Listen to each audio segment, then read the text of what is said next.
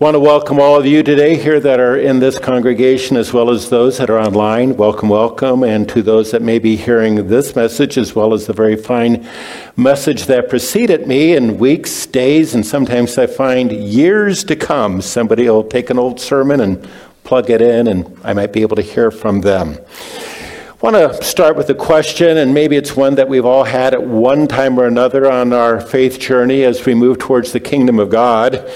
And that is simply at times kind of having a conversation like Job. Father above, what are you doing? Why have I gotten to where I'm at and I don't have the answers myself? And I feel like this is a tremendous squeeze play on my life. And you're expecting me to nonetheless deliver. Good question. All of us have probably been there at one time or another, and that may be where one of us are today, whether we're here, whether you're listening on the streaming device, or whether you're going to hear this message in the future. It's kind of like they talk about today. I know Bob was talking about common parlance and language of today, but some of the younger generation has this. Are you messing with me? God, are you messing with me? You're poking me. You're kind of poking me too much. Lay off here a little bit. Give me a break. Well, yeah, I've got to share something with you. God, by his election with us, has chosen at times to mess with you and me. It might seem like a mess down here below, but God himself knows where he's going. Okay? He knows where he's going. You have given him the privilege to mess with you because you're his servant. You are a disciple of Jesus Christ. You are the child of the Father. But his messing is not towards destruction. It's towards construction in the kingdom life. It is in the ability to ultimately be able to, as Jesus said, I am the way. I am the truth. I am the life. And so that the poking in at our heart are circumstances that come up that we say, well, hello? Is there anybody else up there? You're changing course here and I wasn't quite ready to get in there with you. Well, that's what we're going to be talking about today. So I invite you into this conversation that we're going to have. Because you're not the first one that God has ever poked at. And then you say, well, what am I going to do now that he's asked me to do this? We could go back to the example of Abraham back in the book of Genesis. In Genesis 22, I'm not going to turn there, but I think most of us are acquainted, even if we're new to the scriptures and new to the word, understanding that Abraham was asked of God to sacrifice the son of promise. And to go up into the hills of Moriah, most likely Mount Moriah in Jerusalem, but that's most likely. And that he was going to sacrifice his son. And you and I, if we'd been by him, we would have probably said, say what? Hello? Sarah and I waited for this? How is this going to work out if I sacrifice him? Up to that point, still is today basically, except for one. One's dead, always dead, until, So what's he doing? What are you doing, God? But nonetheless, Abram, along with Isaac, the son of promise, began to transcend that mount. And Isaac said, hello, where's the sacrifice? And you want to write this down right now because this little phrase can change your life. And what did Abraham, the father of the faithful, say? He said, God will provide. Later on, he would name that famous mount the Mount of God will provide. It was never far from his thoughts, and there had been a miracle that had been wrought there. God asked him to do what he could only do as a human being, as challenging as that was. Just imagine, we that have children, And yet he went forth and trod up that mount in faith, doing what he could do, and then recognize leaving it to God with what only God could do. But those episodes of God poking at somebody's heart and moving into their life didn't stop there. Later on, 400 or 500 years later, we know the story of Israel, the Exodus story, which is our story today, because the Exodus story is just an expansive story that moves from the book of Exodus all the way till the book of Revelation in one great sense. As we follow that second Moses, that greater Moses, who is Jesus Christ, Bob, Jesus Christ.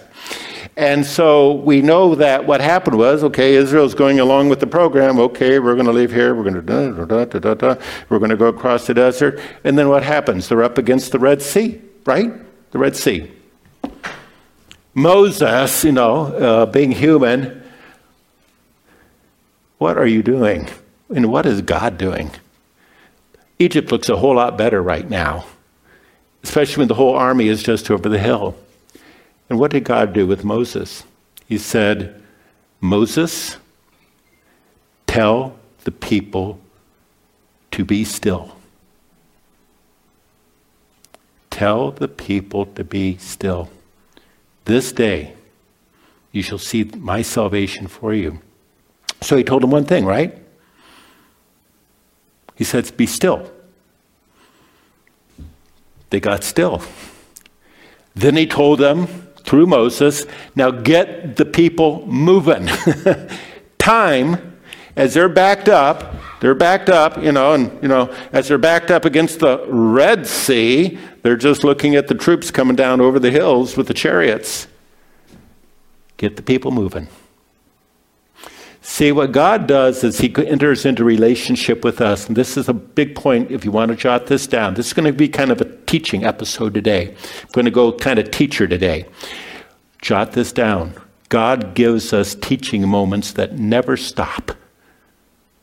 God gives us teaching moments that will never stop until we hear the sound of the trumpet. He did it with Abraham. He did it with Moses. He did it with the children of Israel.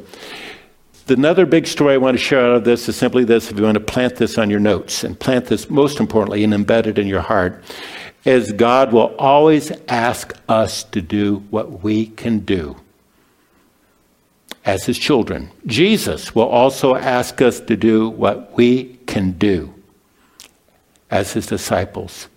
And then God will do what only God can do. Are you with me? Can we proceed with this then? I hope I'm drawing your interest, because this is going to affect each and every one of us. What are we talking about? God allows these intersections of faith, of humility, of learning, of experience, and acceptance all along the life of covenant people down through the ages to groom our own personal discipleship. And just when you think you got it, just when you think you've arrived, God puts the touch on us again. He said, well, God, I'm just getting tired of being touched. But we're not being touched by an angel like the old song. We're being touched by God.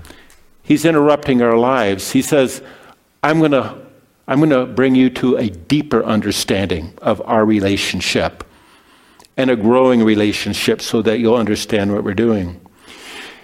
Based on this, then, is, again, to recognize that mountaintop experiences with Abraham, Red Sea experiences with Moses are going to continue the rest of our life. Not because God is against us, but because God loves us. And so I'm going to share something really exciting to you. I've spoken on this over the years. I've written columns on this before, long ago and far away. But I gave this a couple of weeks ago in Redlands, and even in my study, it was life-changing in my study. I just don't put down words. I'm talking to myself and needing this for myself, and I'm looking so forward to giving this to you. Because we're going to just talk about one miracle today. One miracle. And it's the only miracle in the teachings about Jesus in Matthew, Mark, Luke, and John. The only miracle that he performs that is mentioned in all four Gospels. What does that tell you, and what does that tell me? This must be important. This must have left a lasting impact on those that were present that day, and those that were near or heard from it, those that were present that day, to make a change in their lives. It's profound, it's impactful, it's memorable, and it's meant to be for us today. Here's the title of my message. If you want a title, this is it. The Miracle That Keeps on Giving. The miracle that keeps on giving. If only we will recognize in our own lives that we need this miracle. We need to be wowed, if I can use that phrase, wowed about God. His impact needs to be upon us. I'm going to talk today about the story, one that you know, but one that we're going to expand upon that is incredible. It's the story of the feeding of the 5,000. How many of you ever heard a story? How many have ever read about the feeding of the... It's always good to know your audience. Okay, we've all read it. We got it. Weber, can you give us something about setting a date in the future and how all this is going to happen? We'll leave that one to God today. We're going to be talking about today. Because all we are is we are living today, yes, leaning towards tomorrow, but what God wants us to receive today. I'm going to be going through the four Gospels. Now, I want to give a warning about all of this. I'm not going to be turning to every scripture in all of this at this point. You can get a harmony of the Gospels, or we would be here till 5 o'clock at tonight, just in this sermon. So how many of you want me just to share the story, or do you want me to turn to all the scriptures? I know your humanity. I'm just going to give you the paraphrase of what's going on here. And that's well and what's good. Let's go back to Matthew, Mark, Luke, and John, and I'm going to paraphrase. I may turn to different scriptures out of that, or I'll at least allude to it. But what is going on here? You and I are all very familiar with the story where Jesus was up on the hill and fed the 5,000 with the bread and the fish. But what happens is we need to get the context of what is happening here. Are you with me? And we're set to go. We're going to kind of do a travelogue here, and we're going to kind of move across the Sea of Galilee. Actually, we're going to start up on the northwest. For you, it would be the northwest side of Galilee, around Capernaum. And Jesus had been teaching the masses there. He was doing signs and many wonders and healings and casting out demons, and there was a crowd. But not only just simply being the Son of God, but the Son of Man, he could wear out. And all of us, have you ever noticed sometimes, time out, I need a time out. I need some downtime. I need to re-energize myself. I need to go back to the source, and in his sense was God the Father. He needed alone time. At that same moment, as he's contemplating that, two big things come his way in the scriptures in setting this up. Number one, the disciples come back. No, I'm going to go the other one first. With all of this that he is doing with the multitude there on the northwest side around Capernaum, he gets news. In one sense, it's news that he knew would have to come one way or the other because of the purposes of God and the mission ahead. It's the news about John the Baptist. His cousin has been beheaded, martyred for the cause. Sure, he might have known that it was coming, but nonetheless, we always have to remember with Yeshua, Jesus, that he's not only the Son of God, but he was also the Son of Man. He's in the flesh. He's got emotions. This is real to him. He might have, to one degree or another, like all cousins do, be together, growing up, perhaps going to synagogue, perhaps going to Jerusalem, whatever. And it must have hit him humanly, even though he knew this was going to happen, for the one that had prepared the way had done his job, and now the rest was going to be left up to Jesus. But it must have really punched him, as it were. So he's going down. That's part of the story. He needs solitude. Now, the other part of the story is the disciples have just come back at the same time. So one thing you want to understand and why we need to read beyond a chapter or a verse is to get the context. At the same time, the disciples who were sent out on a missionary trip, they were all sent out by Jesus. He told them how to go out. He gave them A, B, and C. And then he gave them great commission to preach the gospel, to heal, to cast out demons. We're on board. Is there anything else that we need to do? So they come back and they give a report of where they have been and what they're doing. We have cast out demons. We have healed the sick. We have preached the gospel. Maybe we can retire now as disciples.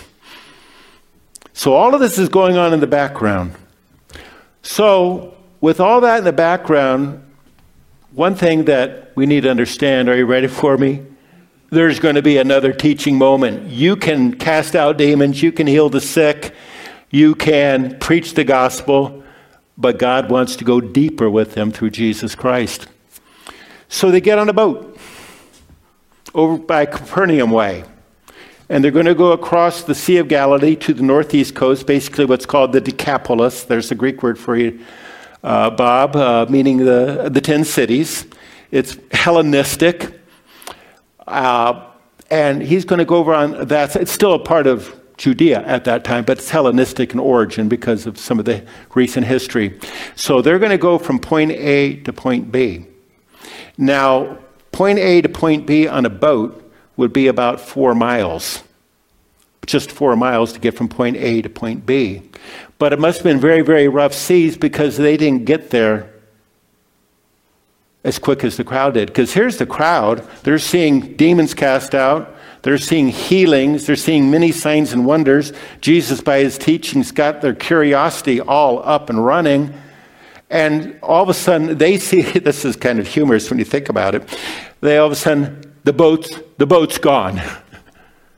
The boat's gone. He's left. And this whole movement, thousands of people, it'd be fun to have a drone. Watch on. Thousands of people are moving across the north shore of the Galilee. They're trying to figure out where he's going to land. And so they're moving. Now, on land, it would be 9 miles from point A to point B to get over to the Decapolis. But there must have been something held up. Okay, so far so good. Something held up because they got there before Jesus did on the boat. Now, Jesus is moving that way and he thinks, okay, I can breathe. And guess what he sees? He's there and hello, anybody guess what? There's thousands of people waiting for him. Now, there's 2 things that are probably going on here. Jesus being both the Son of God and the Son of Man. Probably there was, first of all, there must have been a great sigh. Okay, I know none of you have ever done that before you meet people. Some of you might have social anxiety disorder. You go, people. Just as he came out of people. But here's what I want to share with you. His sigh went to a smile. His sigh went to a smile. And as he looked at that audience, he recognized something very important. It's brought out in Mark 6:33, Mark 6, verse 34. As Jesus came ashore, he saw the large crowd, and he had compassion on them because they were like sheep without a shepherd. So he taught them many things. In each of the Gospels, in Matthew it says he had compassion on them. Matthew 14:14. In Mark 6, which I just read in verse 34, it says again that he had compassion on them because they look scattered, they look lost. And he had the heart of a shepherd. The heart of God. In Luke's account, in Luke 9, it says that he welcomed them. He welcomed them. What do we learn from this? First teaching moment that I'd like to share with you as we go through the story is simply this. To Jesus Christ, people were never a nuisance. Be it one or be it many. They were never a nuisance. And we're going to find that again as we go through this story.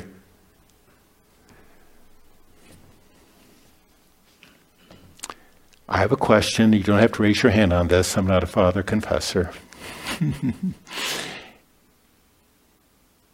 Have one and or many in your life been a nuisance? That doesn't mean there aren't challenges with people. That's not my comment. We're not playing Pollyanna here. Are you with me? And can we talk? But we gain a general impression of Jesus' approach to us. In fact, when you take it to the utter conclusion, death was not a nuisance.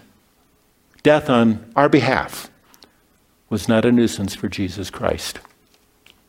Something to think about. Now, what is going on and why are all the crowds happening? What's with this flow of crowds, 5,000?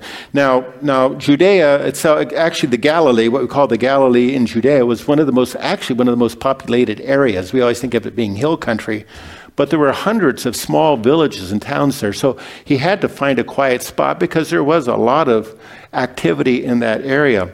But why was Jesus going to perform this miracle now? You find in the story that this was the Passover, in John's account, that the Passover was nigh. It was upon us. And so you had the great pilgrimage movements going towards Jerusalem from the north country. We also know it was during the spring because it says it was green. And so we recognize that at this moment, Jesus was going to do something at that time for maximum effect. He was going to do a miracle, the miracle that keeps on giving, because he knew that the flow of information would be there and that what people saw, they would also take with them as they went back into the different parts of the diaspora. Here's the second teaching moment I want to share with you out of this story. God and Jesus Christ never waste a miracle. He never wastes a miracle. Number 3, God and Christ. And we'll just talk about Jesus at this point. He not only created time, he is the master of timing. He knows exactly what he is doing, when he is doing it, with who he is doing it. And we can add Robin Weber and Susan Weber and Laura and Kim and Pat. We'll throw in John there in the back row. He knows what he's doing. He knows what he's doing. So what happens here? He goes on preaching and talking during that time. He spends the time, he goes up the hill. It says then he went up the hill. Now there's a point I want to share with you if you want to jot this down. What we need to recognize is that there is a first Moses and there's a second Moses in type. Moses was the first Moses, the one in Exodus. But he said that there would be one come likened unto me. Deuteronomy says that. Jesus is that second Moses, that greater Moses. And we're going to see analogies as we go along with this that are going to be important. It says here in Matthew 14, when evening arrived. You think my sermons are long. When evening had arrived. Later in Mark it says, when it was already late. It says in Luke, now the day began to draw to a close. Oh, sun's going down. But he had the crowd so enraptured that they stayed with him. And so the disciples came back and they said, this is kind of an isolated place and it's getting late. You need to send the crowd away. Each of the accounts, Matthew, Mark, and Luke, says you need to send the crowds away. But then Jesus comes back. Here we go. Jesus comes back and says, he replied, they don't need to go. It says, you give them something to eat. Now, this is fascinating. This begins the relationship that God will only do what God can do, or Christ will do what only he can do. But here's one thing I want to share with you as disciples, like these disciples. Disciples are not just the people that are in the gospel. We are disciples. We need to be in learning mode, even when it's going to take time to get it. He said, you get them something to eat. God will always involve us in a relationship towards reaching out and sharing the gospel with other people. And what happened then is that was a teaching moment. He gave them an opportunity to solve. Number one, he gave them an opportunity to solve the issue. They were to, later on, you might want to jot this down, we'll come back to it again. Later, he would ask them to distribute the bread. Number three, later on, he would ask them to collect the bread. This is a part of the miracle. Kind of a hands-on miracle. You who doubted that I could feed this flock, by the way, there's more than can even be eaten by 5,000 people. You go out with your 12 baskets and you pick it up. You can see Peter going, okay, I think I've got this lesson. So there's so much that is happening in here. But the story proceeds here that the one thing that we want to remember, if we can pattern ourselves after the heavenly rabbi, Jesus, is simply this, is to recognize that we might say that using the pattern of the Old Testament, New Testament, the disciples looked upon this as being impossible.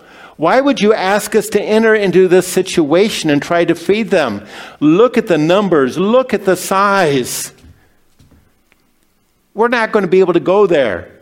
Who does that remind you of? What story in the scripture does that remind you of? For sake of time. Remember when Israel was to enter the promised land? What did they say? When the scouts went into the land and they came back, there be giants. There are giants out there. Have you read that story yet? I'm just curious with this crowd. It's still there, right? Okay. We need to know that. We need to understand that, because you and I, as we live life every day, we say there are giants in the land. And when we say that they are giants, then we take on the grasshopper role. Here's one teaching moment out of this story. Jesus never looked at the numbers, and he never looked at the size of the crowd. He looked at the purpose that his Father had given him. As we look at the purpose that Jesus has given us as the Lord of our life and the head of the body, to recognize that we've got somebody greater than any crowd, bigger than any number. We are praying and we are leaning on the one that is outside of numbers, outside of time and space, the Lord of the universe. So, what happens here in all of this, then we find what goes on here a little bit later as we go along. Jesus says, he talks to Philip, one of his disciples. He says, Philip, can you help me here? I know you're from around here. So you probably know where the supermarket is, so that we can help these people. Philip was probably from that area because Philip is a Greek name. Just think of Philip II of Macedon. So that he says, Philip, and basically Philip comes back and says, Lord, Rabbi, he would have called him Rabbi at that point, being in that culture and community, says, listen, there's nothing around here that's going to be able to handle this crowd. And even if we were able to handle it, it'd be like a half year's wages to do so. This just isn't going to happen. Kind of like, we'll stay on this side of the Red Sea. We can't make any movement. As this is occurring, Jesus notices one of his disciples moving away. I've got to share something with you. There's now there's going to be three smiles in this story.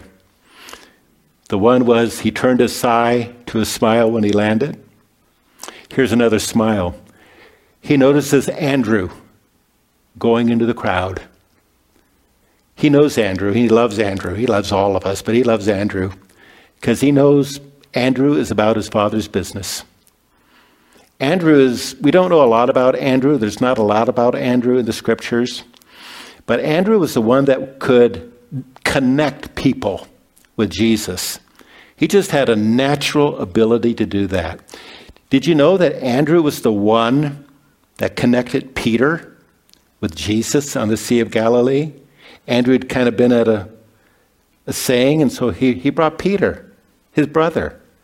He connected this great apostle, Peter, that would become this apostle. He was the connection. In John 12, it talks about there were probably most likely, it says Greeks, but I would suggest it was probably Hellenistic Jews that had questions.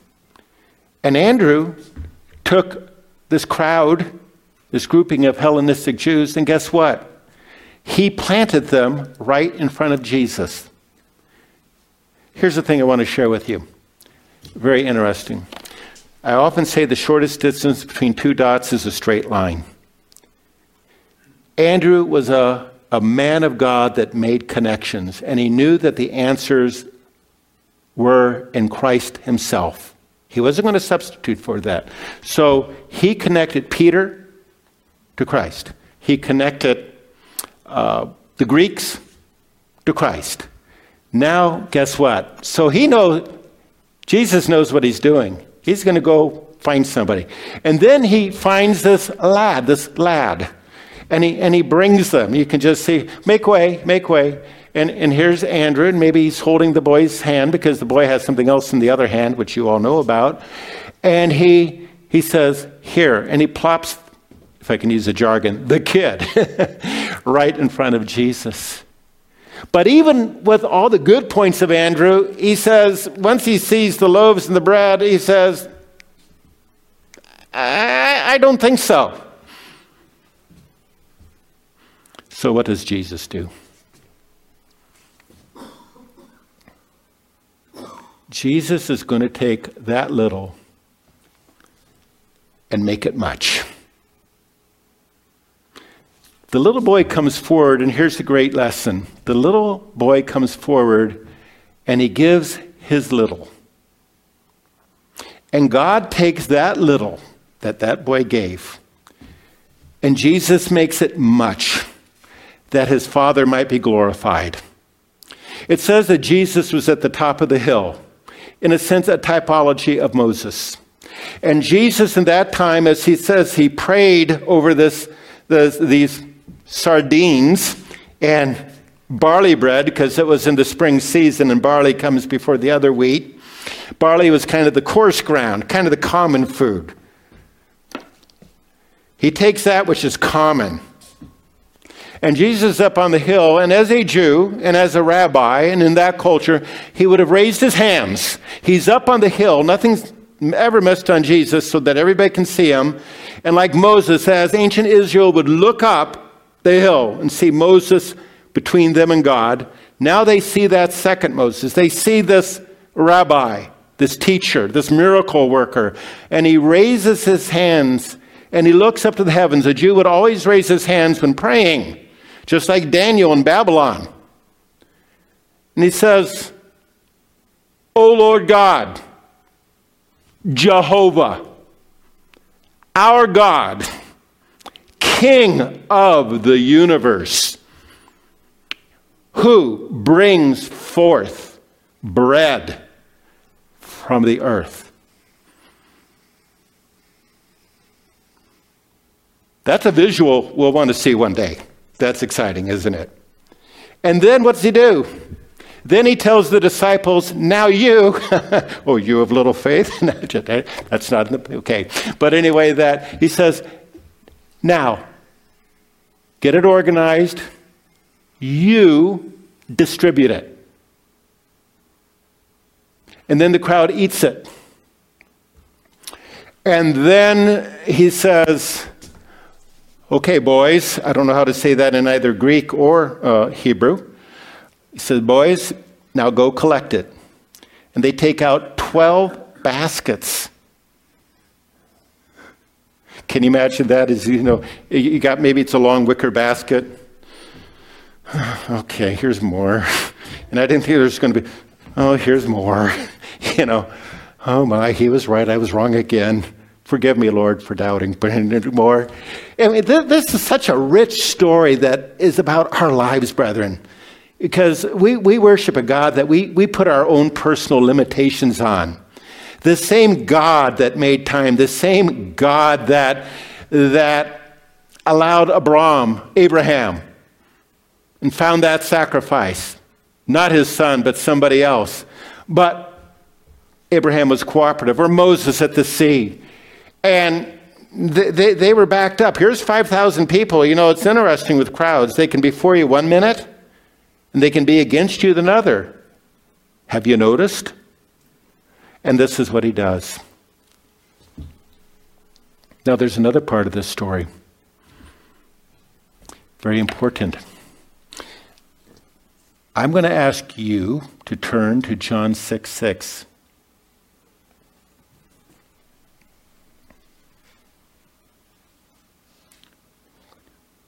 In John 6:6, this is kind of in the story, because he asked Philip what to do, what can be done to get bread in the local area. Now Jesus said this to test him, speaking of Philip, for he knew what he was going to do. For he knew what he was going to do. See, we're limited to time and space. We are limited in our own human psyche. Jesus already knew what he was going to do, but he wanted to set the stage for the disciples to come to greater faith, greater understanding, greater commitment, that even when you do not see the answers ahead of us, ahead of you, ahead of me, that God is not locked into today. He's not locked into the moment. Jesus Christ the same yesterday, today, and forever. And he's moving ahead and asks and welcomes us to go along and to understand, because we'll say, oh, he knew what he was going to do. So that means he knew that he was going to feed the 5,000. No, there's more to the story. That's why I have to keep on going here in a moment. I'm going to share a thought here with you, some vital lessons now as we begin to wrap this up. What are some of the powerful lessons that we learn from this?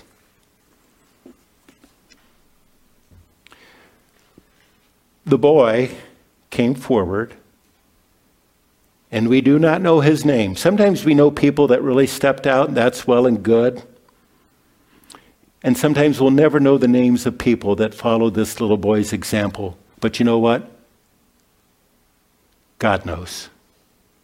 And when this little boy came to him, jot this down again. For such is the kingdom of God. He didn't say, who's the kid?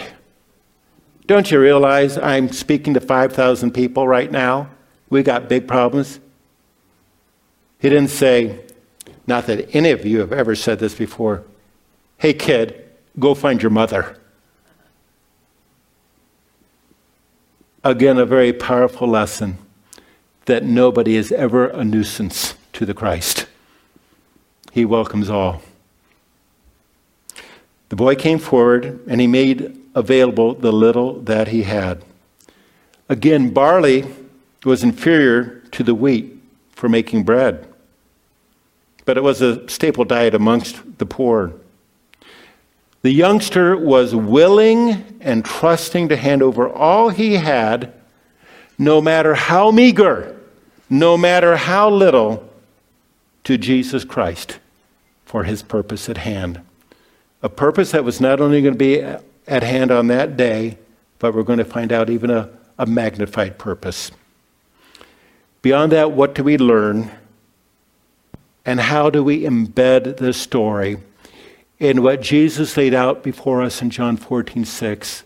I am, declaring who he is, the way. This is how we're going to travel. I am the truth, and I am the life.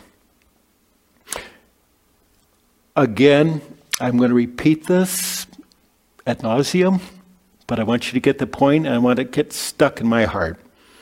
Christ always involves his disciples and others in his work. That's called relationship. That's called discipleship, and we want to be like the master. In ancient times, a disciple to a rabbi always wanted not only to know what the rabbi had to teach, he wanted to be like the rabbi. So that's why he involved him in his work. It's like the old saying, I see and I forget, I hear and I remember, but I do. I see and I forget, I hear and I see and I wasn't going to pull this up. I see and I forget. Kind of I hear, but I do and I understand. Hands-on, not just lecture, but laboratory. Why does he ask us to do something? Not only what Andrew did, not only what the boy did, not only what the others did. It is simply for this reason.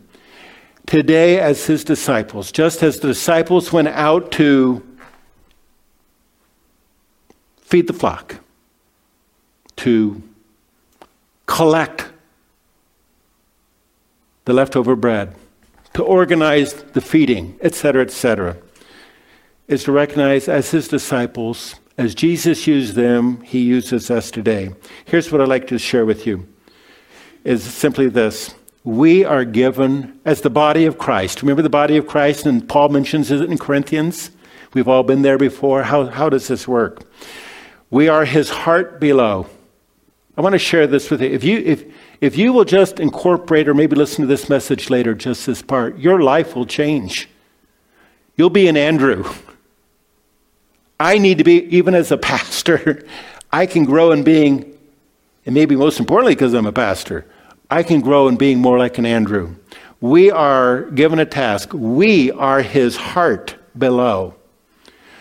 We are his feet to do his traveling. We are his arms to reach out to others that most people might think are a nuisance. We are his feet to do the walking up and down the hill as he asks us to. We are his tongue to edify. We are his instrument to bring people to fuller knowledge of Jesus Christ and his Father. We, like him, are to give honor and glory to God the Father and put ourselves out of the equation. Did you notice that when Jesus, if he offered that prayer, which Jews still give to this day, where they recognize God, our God, the King of the universe, even in that stage, as the Son of Man who could do miracles, he humbled himself. He knew where, I'm not going to pray again, my hands are out, we're just excited about talking about this. He knew where the strength of purpose and energy came from. He later in other verses said, I can do nothing, right? But what? My Father bids me. One of the greatest lessons that we can learn today in the body of Christ is not try to figure out things that are quiet in the Bible or have all of God's plan laid out before us and we have it on a tape measure going into the future. I leave that to God. He gives us much to consider. One day we will be able to comprehend when we're there. The greatest thing that we can learn today in the body of Christ is to have the humility of Christ. Get ourselves out of the equation.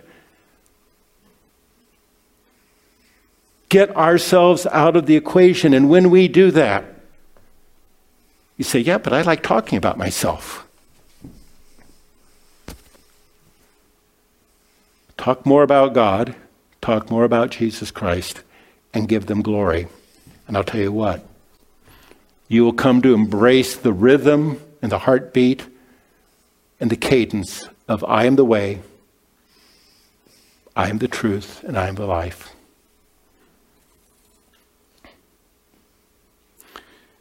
Another thought I'd like to share with you. How often do you and I stand unmovable along the highway of life that we all journey down? Because we don't think God can use me.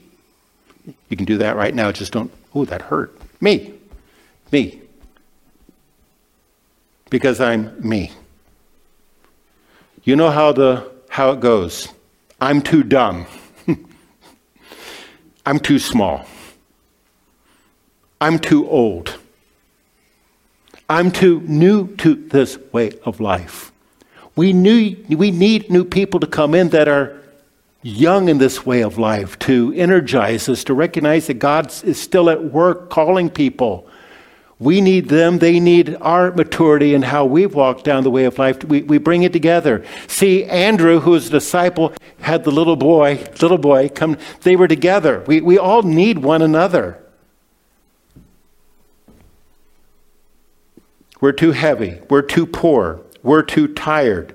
Or it's too much. Or it's too little.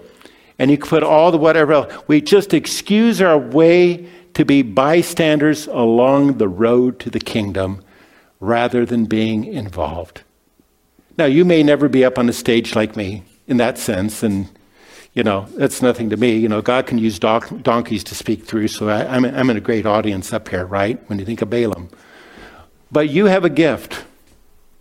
You have a little, and whatever your little is, God can magnify that little and make it great to his glory. And change people's lives. And change your life along the way. This little boy is God's poster child to remind us that age and size and gender or substance are never out of bounds when it comes to serving God. Now, why is this important? And I'm about to conclude here.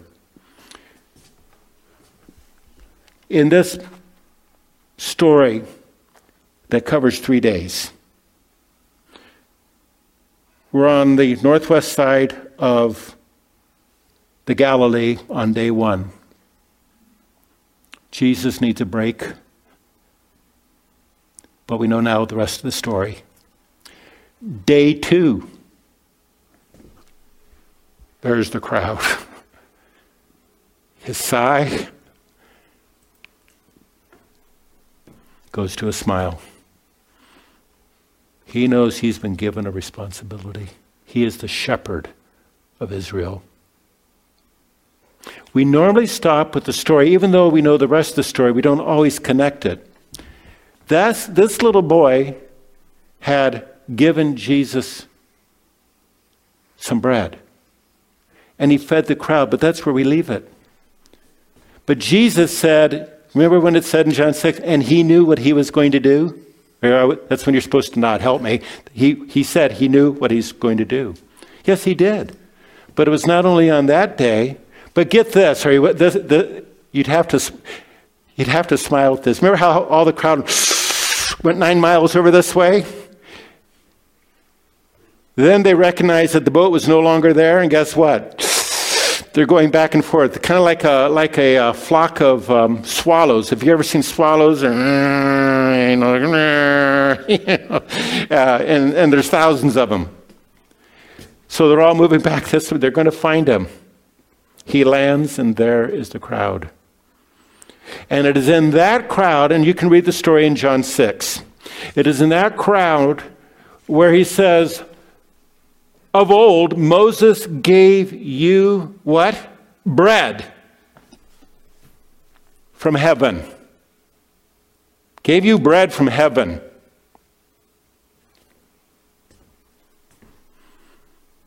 But what the Father gives me, I am the bread of life. I am the bread of life. And he who eats of me will never go hungry. Wow, that's powerful, isn't it? What's powerful is how he saw all of this coming and saw beyond the moment.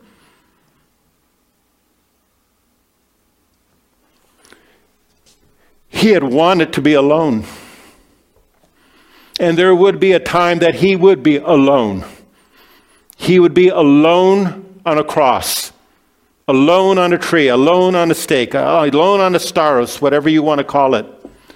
And he would be alone as he humbled himself again to quantify, to show the quality of what God has given you and me to partake of as we partake of the one who is the bread of life. The crowd, after they'd had that food, he skedaddled out of there. You know why? Because they wanted to take him. They wanted to make him a king. Remember, you're up in the Galilee. That was Bob, you know about the Galileans. They're a pretty rough crowd. They're kind of like the hill people. And they wanted to take him as Messiah. They wanted the action then. But he knew, again, being the master of timing, that timing was not then. There was more to do and more to prepare, and he had to make this last. That's why so often in the Gospels you see he was here, then he takes off. He's there, then he takes off. He comes at the end towards Jerusalem. He's in Bethany, which is in the shadow of Jerusalem, on the other side of Mount of Olives, but he's in Bethany. He's not in Jerusalem. He's ultimately waiting for that time of Passover. The same one that does this is the same one that looks down upon we that are in time and space. And he enters our lives. He enters our lives. He is the master of timing. He's never going to ask us to do something that he cannot supply the help and the energy for. In the book of Psalms, it says, "Show me your ways, O Lord." We have that song. That'd be nice to end with, but might be too late to do that. Show me your way, O Lord. It says, teach thou me thy paths. Would you think about that this week, incorporating this sermon? Don't allow this moment to go. Don't allow, I put in my time, I'm going to go my way without understanding how God intimately wants you to be involved in the solution and not just a bystander. That's why I'll call this the miracle that keeps on giving. It wasn't just on a hill in the Decapolis. It was on another hill the next day. The miracle that keeps on giving, as he took that which was ordinary from a young man, barley, and said extraordinarily, I am the bread of life. And that it comes down to us now today, that he says, you know what you signed up for? I'm going to tell you to do some things. I'm going to ask you to be like me, and I know it's going to be difficult. I just want you to put your foot out, one foot after another. Whatever any of you are going through right now, put your foot out. Give your walk to God. You say, but I don't know if I can do this. He'll give you a push by the Spirit. He'll give you the strength by the Spirit. He'll give you the vision by his Spirit dwelling in us. That it's all going to be worth the while. That your little, my little, might grow large to his glory. Look forward to seeing you in the message chat.